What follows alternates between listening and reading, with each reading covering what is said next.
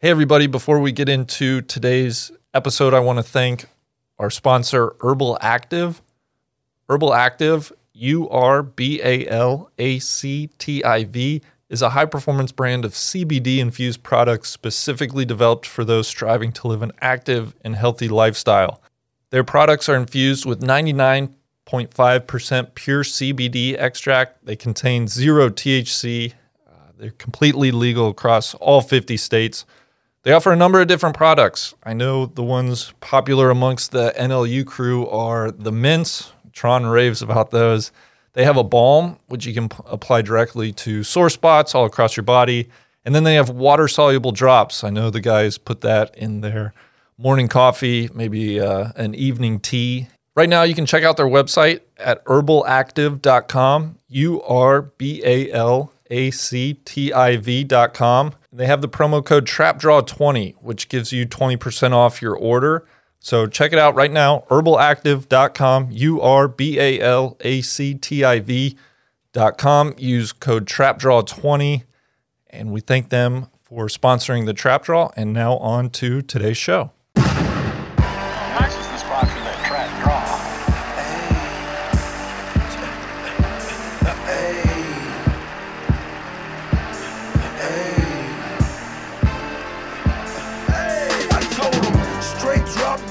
Ziploc that, right on my waistline is why I kept that strap. I remember nights, I didn't remember nights. I damn near went crazy, I had to get it right. Now I'm your favorite rapper's favorite rapper. Hey, now I'm your favorite trapper's favorite trapper. The absolute truth, yeah, no joke. Who me, I emerged from the crack. Ladies and gentlemen, welcome to another episode of the Trap Draw podcast. I am Randy. I am checking in with my favorite LPGA writer, Beth Nichols of Golf Week. You can find all her work at golfweek.com. She's on Twitter at golfweeknichols, at golfweeknichols. Beth Ann, good morning. How are you today? Good morning. I am well. Thanks for having me. Yeah, thanks for being back. I always look forward to our, they seem like quarterly check-ins, so I appreciate you taking the time today. Absolutely. And we finally have, golf has been back now for a little over a month. We finally have some actual golf to talk about. Oh, praise the Lord, right? It was 100.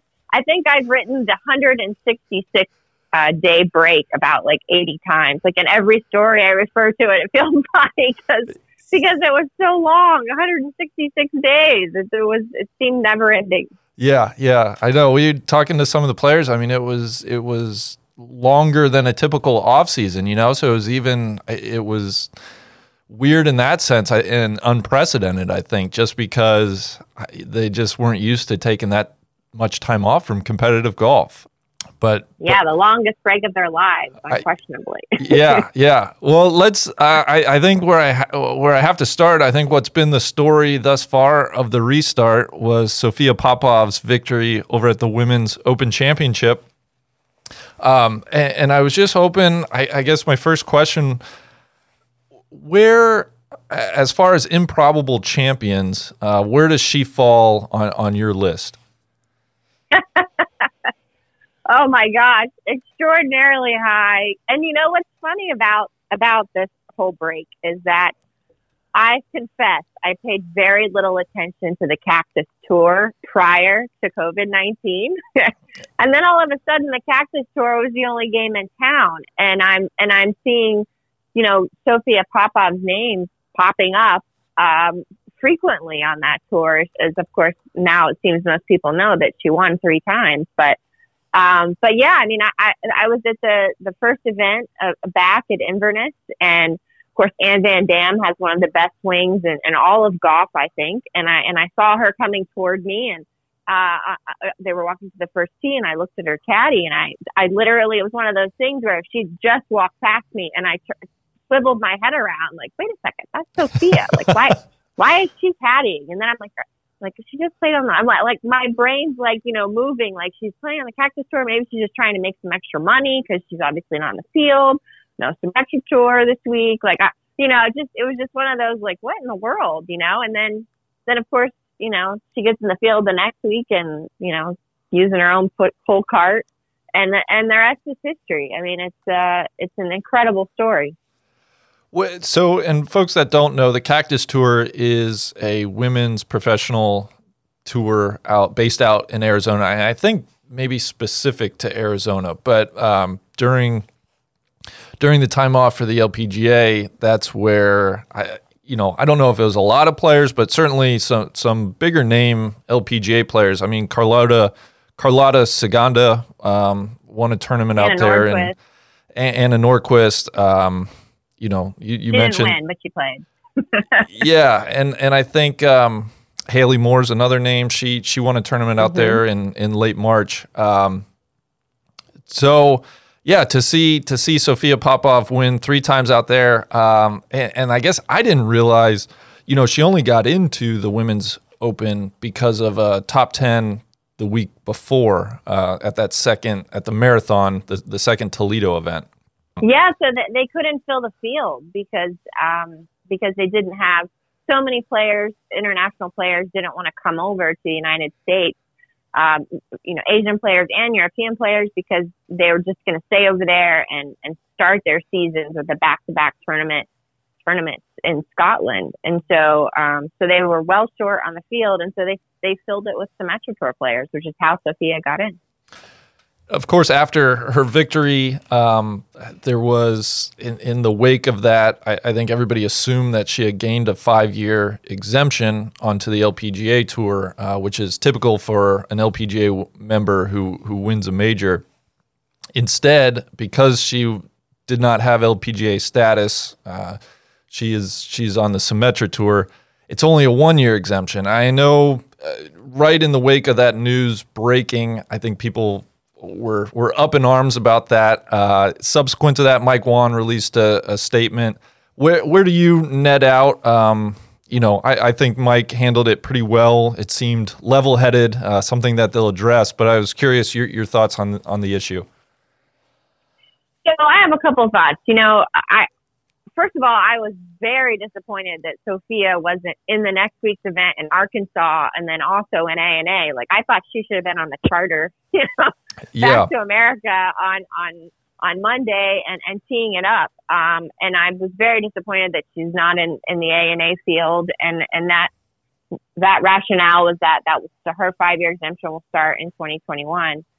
And I really feel like the LPGA needs to capitalize, and the players should be able to capitalize on being one of the hottest players in golf right now. And, in terms of form and energy surrounding her. And I think that, the LPGA, and this time especially, needs to capitalize on that momentum. And I feel like that needs to happen a lot on the tour, not just in a COVID year, but just in general, which is why I'd like to see the top 10 rule be in effect, where if you get in the top 10, you're automatically in the next week's event, especially helping, fresh talent get out on the tour. So I think that, to answer your question about the 5-year exemption, this has happened several times in the past with non-winners winning majors, and maybe didn't seem as such a big deal because they weren't Symetra. Like, she was a Symetra Tour member. She's had LPGA status in the past. Maybe it just didn't come to light when a So Yeon Yu or Hanako Shibuno, wins last year, because and she didn't even take up membership, but because they're, players coming from different tours, whereas Sophia's been on and off the LPGA for several years and was a part of the LPGA family, shall we say, by having Symetra Tour status. And so my thought process is, well, your Symetra Tour status can get you into the marathon, which can then get you into the field for the major championship. Then why can't that then also qualify you for the 5-year exemption? I don't know. It's an aftercare in so many ways with COVID, and it just seems like changing a policy midstream, or even whether that be getting her into the ANA field, especially, I feel like should have happened. And I can respect that we're going to look into the 5-year thing in the off season. I can respect that a little bit more. Personally, I feel like she needs to be in next week. No question about it. And I think there's no excuse for that personally. And I think I agree with you in the sense that, especially the majors, the ANA, and the U.S. Open is the other upcoming major in December, which she is currently not in the field for. She will play in the women's, the KPMG Women's PGA Championship in October. And this is where I have to admit, I think of the ANA more as a invitation, like in the sense of the Masters, right? For a PGA event where it's kind of its own separate thing, it seems like. The one that strikes me is the U.S. Open, and just thinking, with there being no formal qualifying for the event this year because of obviously COVID, like the USGA, I think would have to. You have a major champion. That's the one that's like, oh, come on, you have to find a way or make an exemption to get her into that field. Because it's in the name, right? The U.S. Open, the Women's Open Championship, it should be open to conceivably all the best and players in the world, and she has proven that winning the Women's British. So I don't know. I can certainly see where it's a sticky situation. You don't want to rashly change course mid-season. But I do compliment Mike Wan for being, open and forthright and laying it out there publicly for everybody. And I think part of his message was, listen, you might not agree with me, and that's fine. So I at least appreciate him as the commissioner and leader of the tour to have that transparency.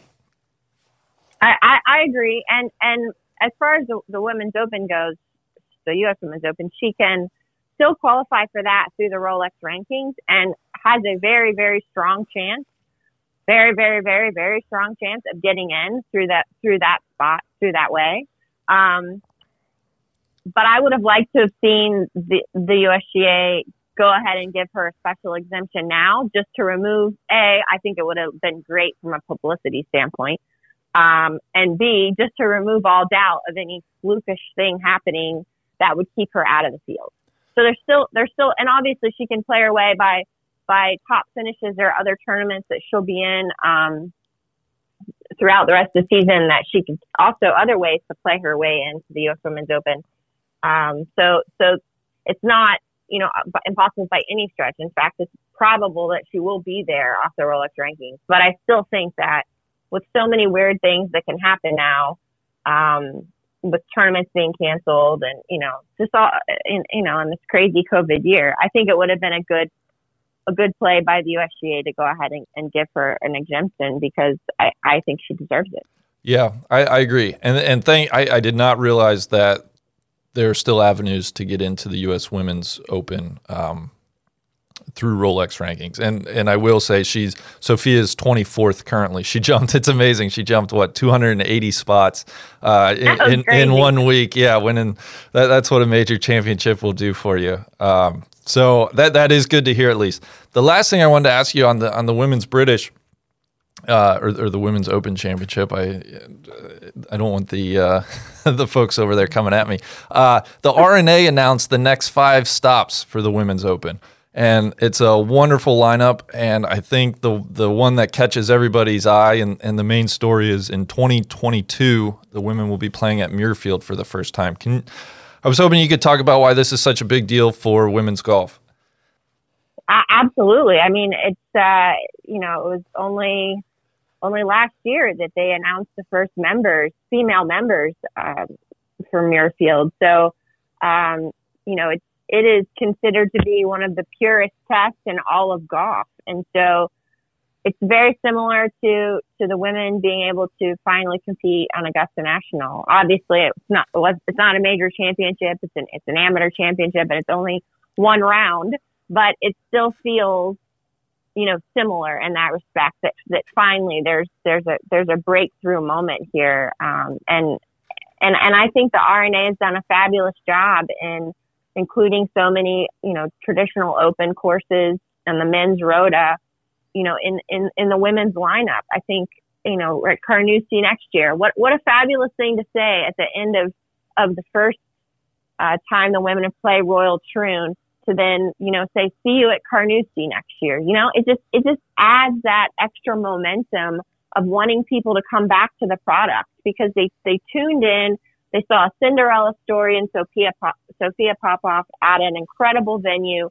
The elements early on in the week were a tremendous test. It was brutal at times, and then on the weekend they had a chance, thanks to Mother Nature, to show off. And I thought the RNA also set up the course brilliantly, with the varying conditions.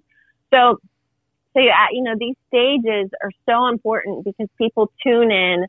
They tune in to see the golf course in so many instances. They're like, oh, I mean, let's face it, how excited are we to see Augusta National, in a different time of year? I mean, I can't wait to see what it looks like. And I just think that for a respect level, the women deserve that. They deserve to be on the same stages that the men play, and it just really adds, I think, something you can't even quantify really, in terms of how much it really boosts the women's game. Mm-hmm. The only thing I would add, I agree with all of that, and I think between last year, Hanaka Shibuno winning, and her fairy tale story, Sophia Popov winning this year, honestly, the Women's Open Championship is quickly becoming the must-see women's event each year. And now that they'll be taking it to more of these world-class courses that, we've seen the men compete on for years, it's just going to get that much better. So I count me among those who absolutely cannot wait to watch these over the coming years. And they boosted the purse 40%. Oh, nice. Okay. Yeah. Good on them. Hey guys, Randy here again. Sorry to interrupt today's episode, but I want to thank our other sponsor, Pinehurst Golf Resort, Pinehurst, North Carolina.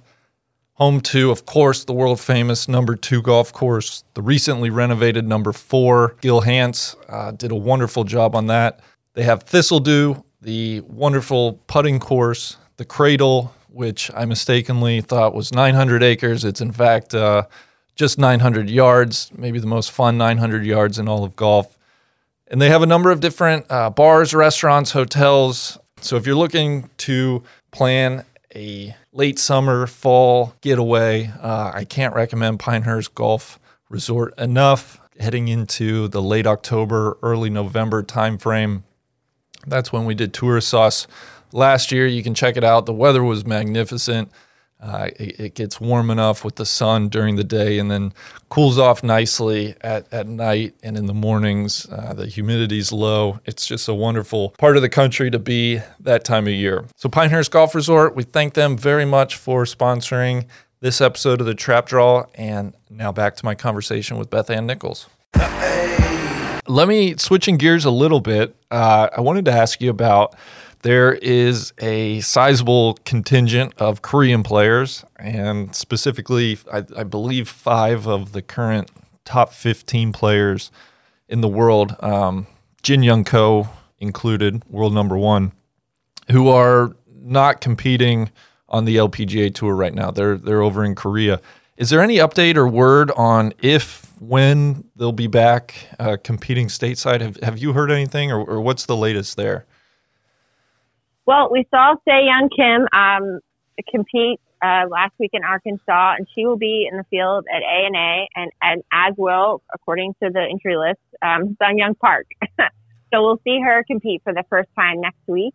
So far, it looks like Jin Young Ko is still a question mark. I think it's possible that we might see 6 come back later on in the year to defend her title at the U.S. Women's Open, maybe play some of the late events.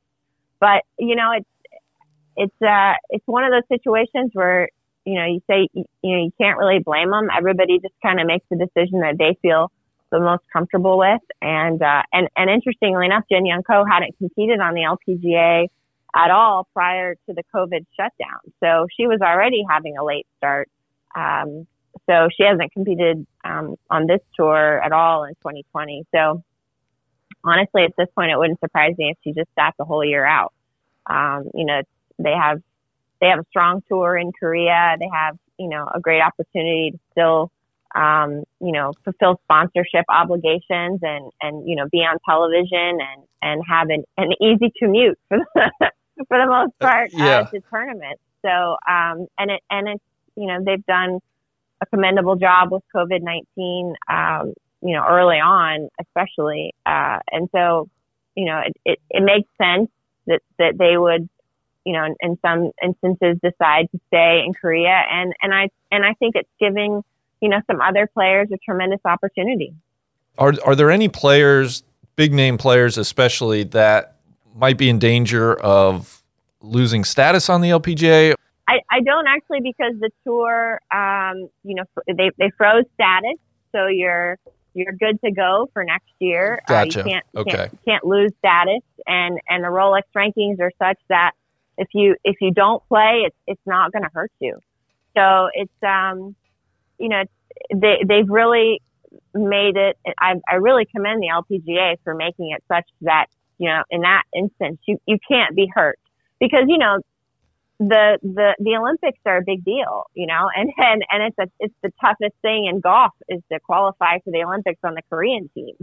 Yeah. So it was important to safeguard all those measures for those players, especially because it's so competitive and it's so important to them to want to be able to compete in Japan, hopefully, fingers crossed in 2021. So yeah, I think they've done a great job with that, and I love that NB's over here competing, and gosh, I wouldn't be surprised at all if NB was the one that jumped into Poppy's Pond for the warm water dip next week. I think my mind just went to her because of the Olympics, but watching what NB did at the Olympics, 4 years ago, has inspired, so many of the Korean players to want to follow in her footsteps. So it's extremely important. And I know you said, I think she feels good about her putter. And I remember reading I think it was a tweet by you that essentially said, when MB's putting comes around, watch out. She can win any tournament she plays in. Oh, absolutely. I mean, when NB's confident about the putter, I've already written her name in for a major this year. I'm just going to go ahead and pin it in. And the ANA, it's interesting. They've taken out like 100 eucalyptus trees, and they've trimmed every other tree on property. They've done tremendous renovation in 2020, and the result of that is that it's going to look different. It's going to look more open at the Dinosaur Tournament course because they've done all this trimming and removing. But the sunlight and the time of year means the rough could be really thick. And so I think, while it's going to look like you have more openings than you had before, pulling it off, depending on how tough they want to, make the rough, it could be really penalizing even more so to miss the fairways, which is why I like NB even more. Yeah. Well, that's good to know for any folks that might be, in a pool or looking to make a wager. I wanted to ask you, somebody who has taken advantage of the restart. She won both events in Toledo, and I thought is Danielle Kang. I thought the LPGA Drive On, which they played at Inverness, had the look and feel of a major. And I see Danielle's now up to number 2 in the Rolex rankings. I believe her highest ranking. It seems to me she is somebody who, looking the rest of the year, especially at these majors, really has the chance to have a special year and kind of assert herself as, she's been one of the best in the world, but I think she can really make that claim potentially the rest of the way. No question about it. Danielle used this unprecedented break to really work hard. I mean, she spent a lot of time with her coach, Butch Harmon, and she put in the time, and she came out, raring to go. And the 2 wins, as you said, Inverness major championship, difficult conditions, and then the next week at a very low scoring affair at Marathon, to win in, two totally different fields for those two tournaments, and to win those back to back, I think, just says a lot about Danielle's confidence in her game and really what's going on, in between the ears as well, because, she's been pretty hard on herself. That's kind of what, we know about Danielle Kang. and I think she's really worked hard on accepting things, on the golf course better. And that we saw that actually come to life at the Scottish Open the next week, because links hasn't traditionally been her thing. So, watching her battle throughout that week and being more forgiving of herself and forgiving of the bad bounces, I think really shows a tremendous amount of growth. And that's what we're seeing, from Danielle. And I think that, as you say, could lead to an extraordinary year for her. Mentioning the win at the Marathon Classic, I think we also have to mention Lydia Ko. And unfortunately, as for her final round, cemented by that double bogey on 18 to essentially lose the tournament. And I say we, kind of internally here at No Laying Up, we've kind of drawn the comparison of Lydia with Jordan Spieth right now, right? Two people who've had enormous success, still very young, obviously, but just they seem to have some recurring issues on the weekend and closing events. What do you make of Lydia's game right now? Are you more optimistic about it, or net are you somewhat still worried? So what happened on the last hole at Marathon was jarring. She looked so indecisive and out of sorts, and it was bizarre. But I also cut her some slack because it's been so long since she's been in that position, and of course no one says the right things and handles it with more grace than Lydia Ko. But there's definitely no question there's turmoil there, from the neck up, but I love what she looks like. I mean to say, she looks like an athlete. She looks, like she's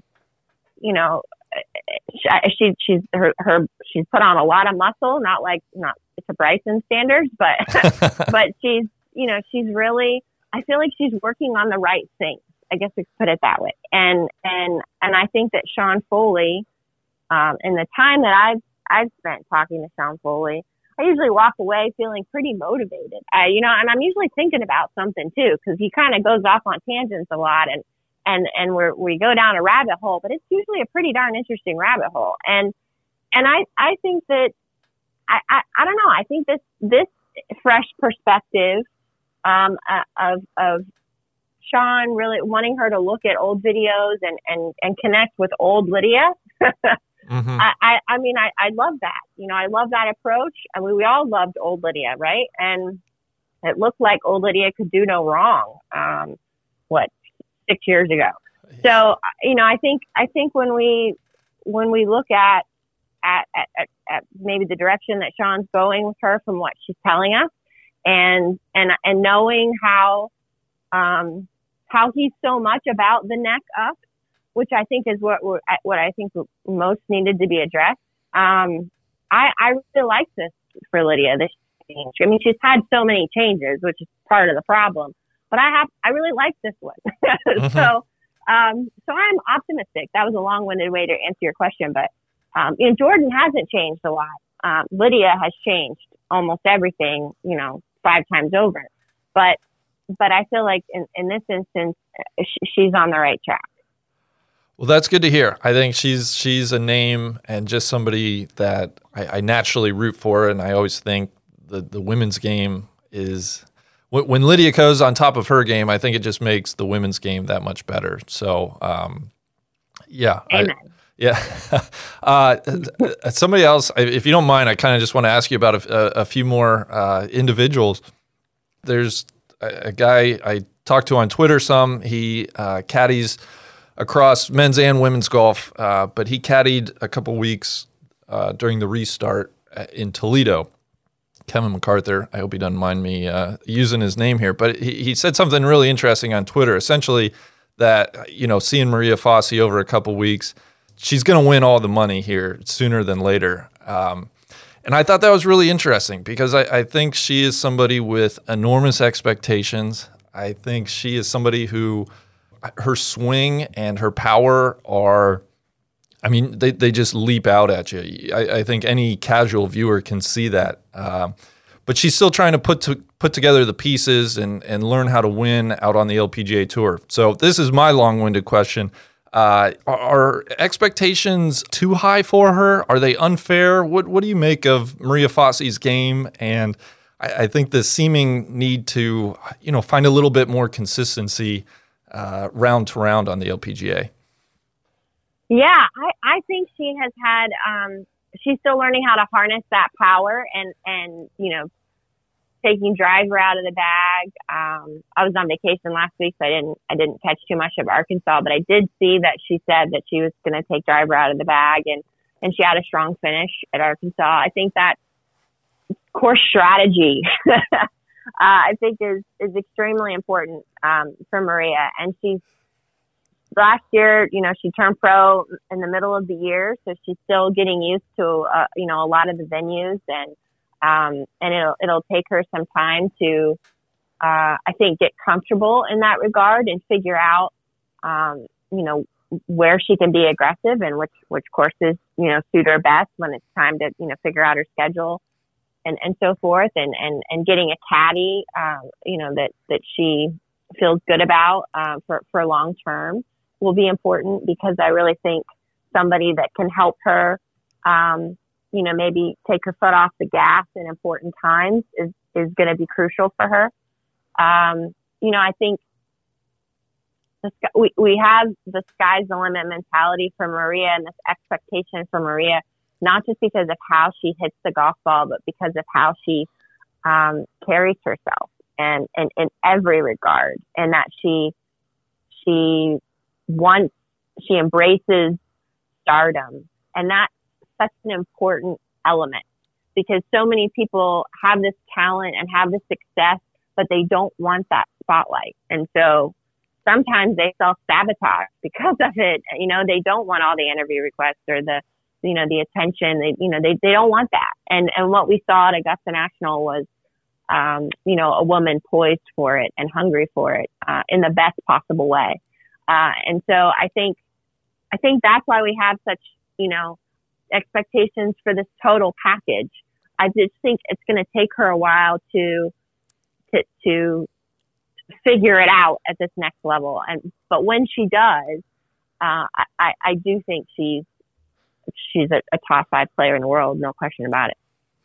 I think that's really interesting what you said there about, some people just maybe even subconsciously don't want that spotlight and everything that comes with, being one of the best in the game. I'm going to put you on the spot here a little bit.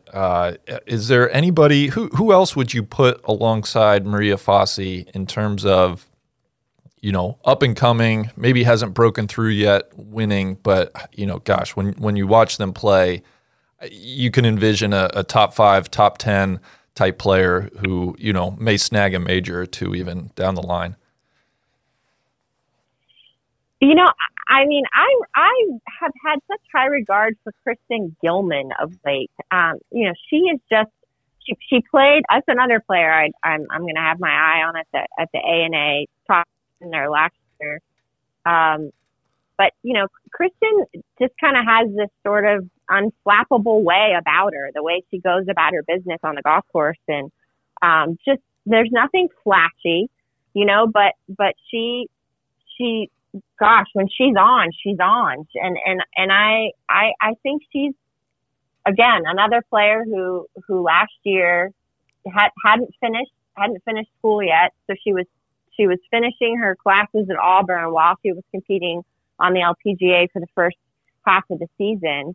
And so we haven't seen her fully concentrating on the tour for a year yet. We haven't seen that. And so I'm really interested to see when she kind of gets it going, so to speak, what kind of player she could be, because I definitely think she can win she can win major championships and be, a Solheim Cup stalwart for years and years to come. That's what I see out of Kristen Gilman, but a totally different person and the way she goes about her business than Maria Fossey in terms of star power and head turner and all those things. Kristen's going to go about it in a much quieter way.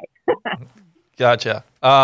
Would I, just because I think she was a rookie last year, so I kind of naturally associate her with Maria Fossey and even Kristen Gilman. Jennifer Kupcho, is she another one? How would you assess her? If you were playing prognosticator, what's your outlook for her? Yeah, absolutely. I mean, I was kind of surprised. She didn't do so hot here recently, but I was kind of what's going on with Jennifer Kupcho. And I wasn't over there, so I can't tell you. but I definitely think Jennifer Kupcho certainly has the talent and she's not afraid. I think that's what I look when I think about Jennifer Kupcho most. She's not afraid of the big moment. And we've seen her have a tough finish at the NCAAs and bounce back from that the next year and win it. And I think it's that bounce back tenacity that she has that is going to have staying power out here on the LPGA for a long time and be a top American player for a long time. And when she played against the men at the Colorado Open, I love that. Played alongside her brother, from the same team. I think she missed the cut by one. She wanted, she knew that would get publicity and that would inspire some young girls. And so she went for it, and, of course, this was after she won the women's Colorado Open earlier in the summer. So yeah, I think she definitely has what it takes to win a lot on the LPGA. Can I ask the other person I wanted to ask you specifically about was Nelly Korda. And the only reason I want to is, one, it seems like, just purely looking at her results these last 4 or 5 weeks, she seems to be trending in a pretty good direction. And with an eye towards 3 majors remaining the rest of this year, I think she's somebody that is in a great spot, potentially great spot, where it seems like, man, if she's going to finally break through on the major stage, fields might be missing 1, 2, 3 of these top Korean players. It seems like, gosh, she's got a great chance ahead of her the rest of this year to really break through. And I know in the past you've said, she could potentially be a face of the LPGA Tour, kind of the next big American star. Absolutely. I mean, the Korda family is extraordinary as a collection. and the Sebastian, of course, is just competing at the U.S. Open in tennis, their younger brother. So Nelly, when you add the whole family story, that's what makes her so unique on a whole different level in terms of random sports fans who don't generally follow the LPGA. Might tune in, because, wow, I've heard about this extraordinary sister act, and one of them is, number one. And Nelly, she has a different personality than Jess, and is the most competitive of the Korda siblings, and just has this edge to her that I think is what can get her to the top, faster than her sister. Obviously, she's been as high as number 2. So Nelly, I think you're right. She can certainly capitalize on having some missing faces in these next few big events, and she has followed her sister many years playing. And as a youngster watching Jess play at the ANA, she's extremely familiar with it without having actually played in that many those events herself. So she's another one to certainly look for next week, and I think Danielle too might have taken a little bit of the spotlight off of Nelly for a little bit, and who knows, maybe that kind of frees her up a little bit to, she's not, carrying that American burden, so to speak, by herself, and maybe that frees her up to go out and take one of these major championships. So I lied before. I want to ask you about one more person. And Lexi? No. Yeah, no, that's exactly it. And I want to ask you, is obviously the cameras caught her, kind of swiping her away some grass at the Women's Open. She had a discussion with the rules official afterwards. It was determined, she did not improve her lie. The grass returned to its natural position. It kind of blew up. To you, was that a big deal, or is it just a matter of, hey, it looked kind of bad, but nothing to see here? So I'm gonna say first that I haven't talked to Lexi, so this is just purely my opinion. Okay. Lexi did not play in Arkansas. She pulled out. I think it's a big deal, because whether or not you think that Lexi should have been penalized in that situation, it certainly opened up an old wound. It had to, right? There were people talking about, once again, did she cheat? And so now we're going to the ANA inspiration and the chatter about Lexi. I mean, until Popov won, even so, that the traffic on my 4-paragraph story about Lexi not getting penalized was enormous compared to Popov winning. I mean, that's what everybody was talking about and curious about. And so it's hard as a player not to see that. And Lexi, has had issues where she's gone off of social media. She's the comments have bothered her to the extent, that she's taken a break. So she sees this stuff and it hurts. And whether or not she's right or wrong in that instance, if she got away with something or if there was nothing to see here, whatever the case, people are questioning whether or not she cheated. And I think that I don't see how that doesn't bother her, and because it's, as I said, because of what happened previously at ANA and that, the course that changed the direction of her career. There's no question about it. Were you surprised to see her do what she did? I mean, should she know better, or is that, irregardless of what other people think, you played golf in college, you've covered the game now for years. Is this something that, should she know better? Well, it sure looked weird, didn't it? Yeah, it did. Like, what is she doing? And I guess, I didn't see that high def version. And we didn't hear her explanation, which I personally wish she had, spoken to the media, released a statement, put something on Twitter about, what she was doing, whatever she told the rules official about her intent in that situation. I would have liked to have heard that. And I kind of thought she would do that on Twitter, or on Instagram, excuse me.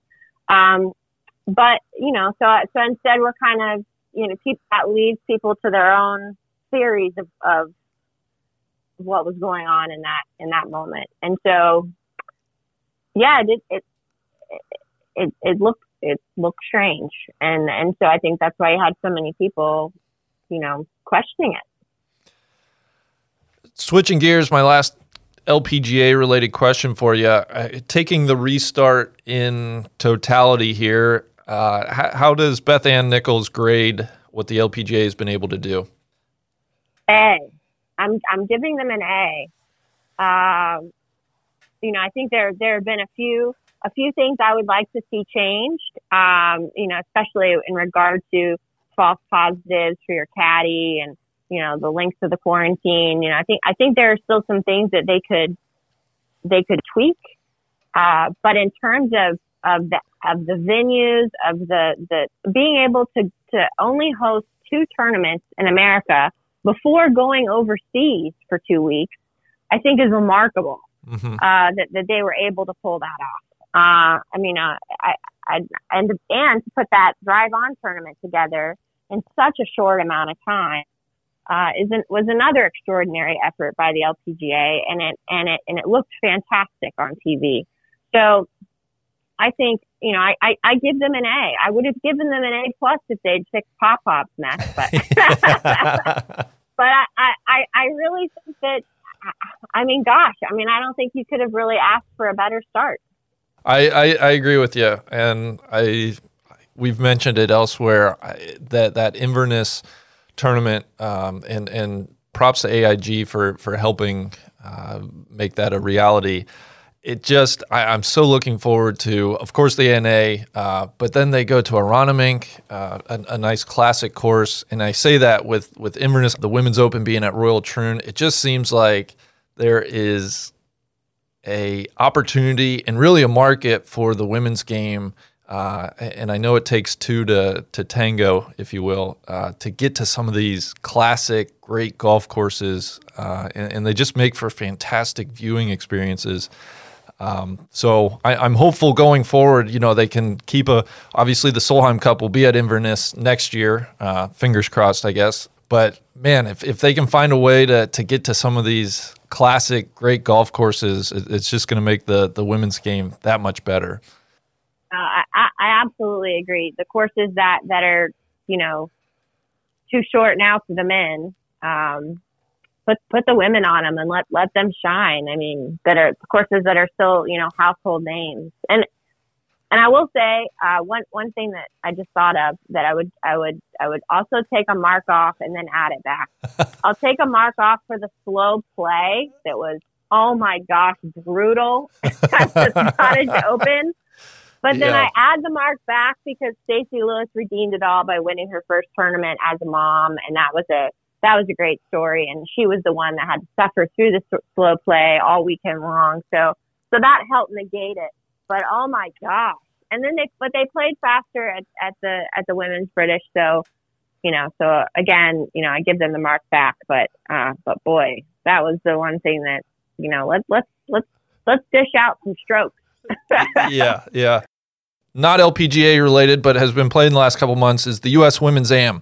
What I know you were tuned into that. What did you make of that, specifically that final between Rose Zhang and Gabby Ruffles? Well, I thought it was riveting, and I especially love the fact that it was going on at the same time as the LPGA. You could kind of get the double dose of women's golf there, with two former Women's Am champions in Lydia and Danielle.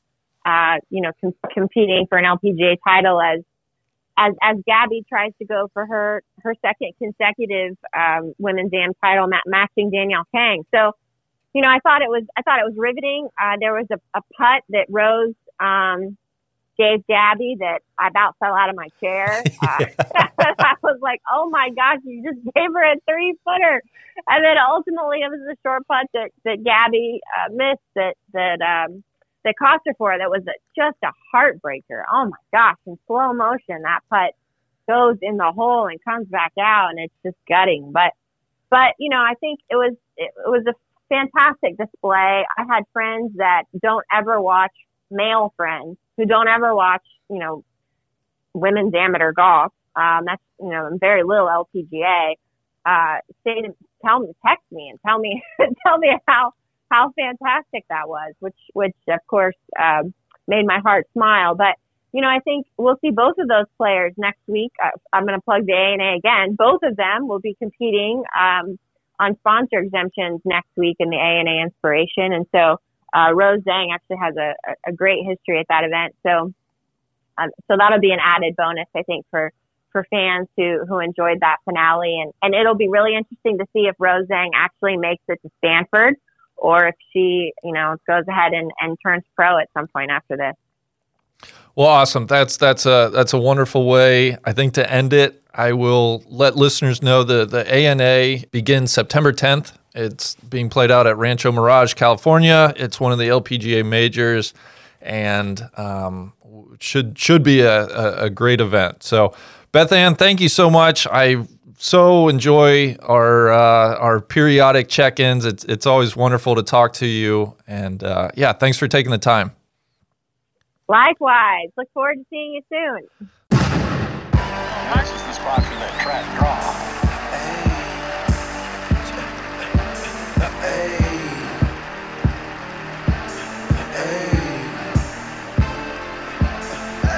I told Ziploc this and Ziploc that.